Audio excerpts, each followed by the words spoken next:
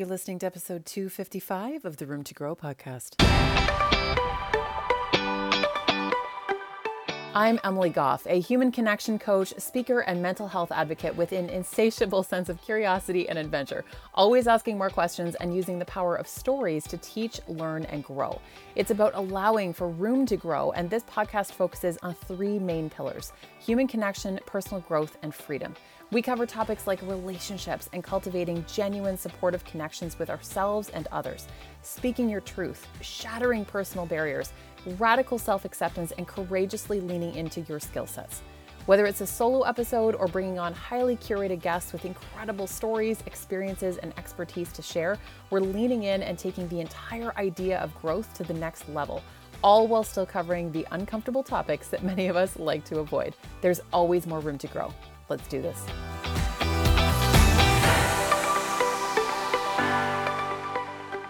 Hey, welcome back to the Room to Grow podcast. Emily here, and today we are going to be diving into why your energy is actually a resource more valuable than time. And I'm eating my words on this one a little bit because I have always been of the belief, and I know I don't, off the top of my head, I don't remember which episodes, but I know that I've said on this podcast before too, that your time is your most valuable resource because it's non-renewable.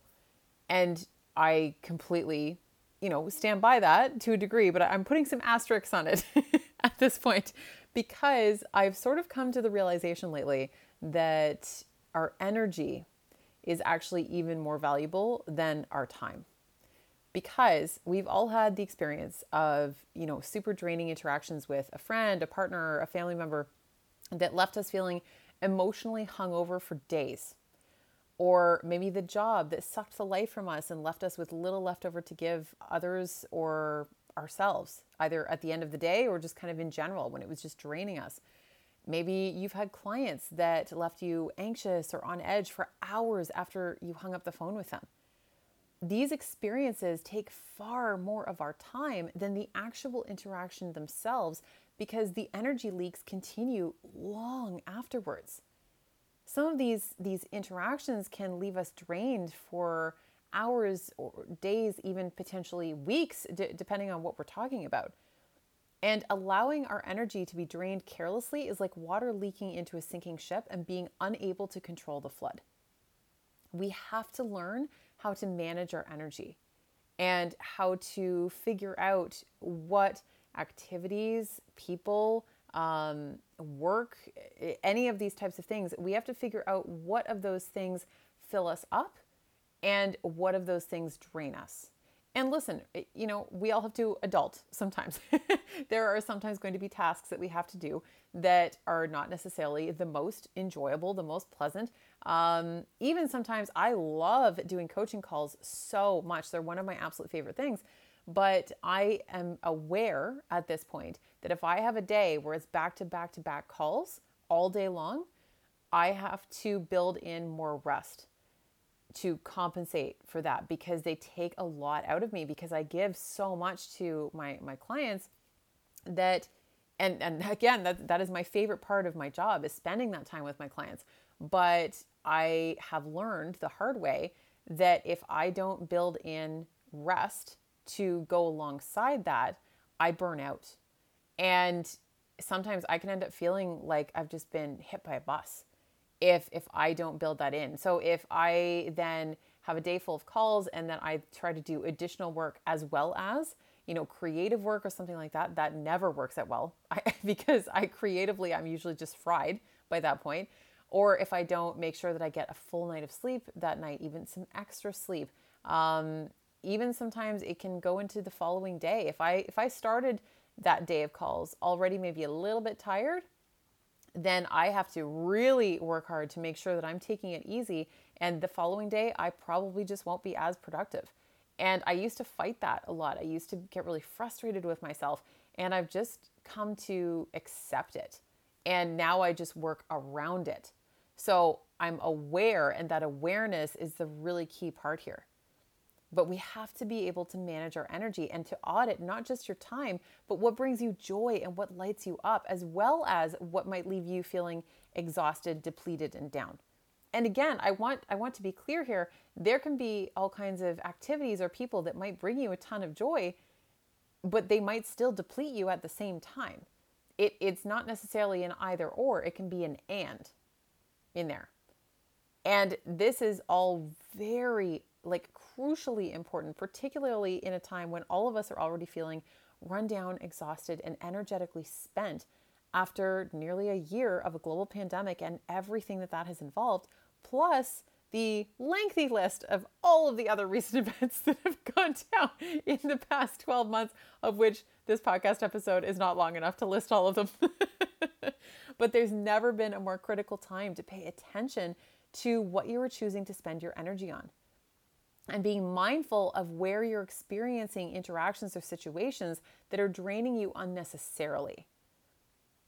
So I want you to think about auditing your energy here. This is something that I work with clients around. I actually have them do sometimes an energy audit, depending on what they are working on with me and all of those things. Sometimes I'll have clients do an energy audit. And we hear a lot about auditing our time, and that can be incredibly important as well. And eye-opening, I might add, especially if you look at things like screen time or how many times you pick up your phone in a day. Like if you have an iPhone, it will tell you all of that information, and it is frightening, let me tell you. But I teach my clients to look at this from a variety of different angles.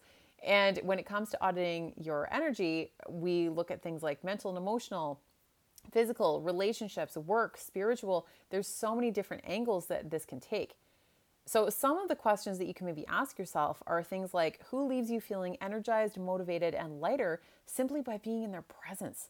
We've all been in the presence of those people where they just light up a room. They light us on fire, and it's just this beautiful energy. Is there anyone in your life maybe that drains you? Do you regularly leave those interactions with this person or these people feeling heavy, down, or empty? When do you feel most focused during the day? When do you feel most run down or find it difficult to concentrate? What parts of your work do you enjoy? Like what lights you up the most? Because our work, if you are deeply connected to like a sense of purpose, which not everybody has in their work, because I do recognize that's a huge privilege as well. But if you feel a sense of purpose and connection to your work, then maybe that really lights you up. And it's one of those things where you can work for hours and you feel like you could just keep going because you love it so much. But that's also still a fine line. Like, again, I love what I do, and coaching, one of my absolute favorite things, it can still drain me. And that's when I have to make sure that I'm setting boundaries with myself where I am then taking care of me so that I can continue to show up for not only myself, but for my clients in the way that they deserve, in the way that they're paying me for, and to help them get the best possible results. So these are the kinds of things that I want you to just take note of, because both our time and our energy are somewhat, I mean, the time is definitely a non-renewable resource, and energy is a lot more renewable. But when we are drained, for hours or days on end, we can't get that time back. And we can't get that energy back. It's not going to be given back to us. We can fill ourselves up again. Hopefully we can find ways to fill our tank, so to speak, but we can't get that energy that is already gone given back to us. So this is really important, that your energy is such a valuable resource. So start paying attention to these things. Start paying attention to the people in your life, how you feel. Really start to tune in, and you're going to start to notice some areas where you maybe either want to start spending a lot more of your energy, or maybe you want to pull back your energy a little bit and be a little bit more protective, put some more boundaries in place. Okay. So thank you so much for listening. I'm always so grateful to be in your earbuds. I would absolutely love it if you could reach out to me on Instagram. Let me know where you are maybe feeling like, after listening to this, maybe where are you feeling like you are more drained than you would like to be. Maybe you are figuring out the areas of your life that actually make you feel really good. They light you up, they energize you, they give you energy, and they allow you to do even more of everything that you love. So send me a DM. I'm over at Emily Goff Coach. I would love to chat. I would love to hear how this goes for you, what you learn from this. and maybe the things that you start noticing in your own life as well. So jump over to Instagram and connect with me over there, and we'll be back next week.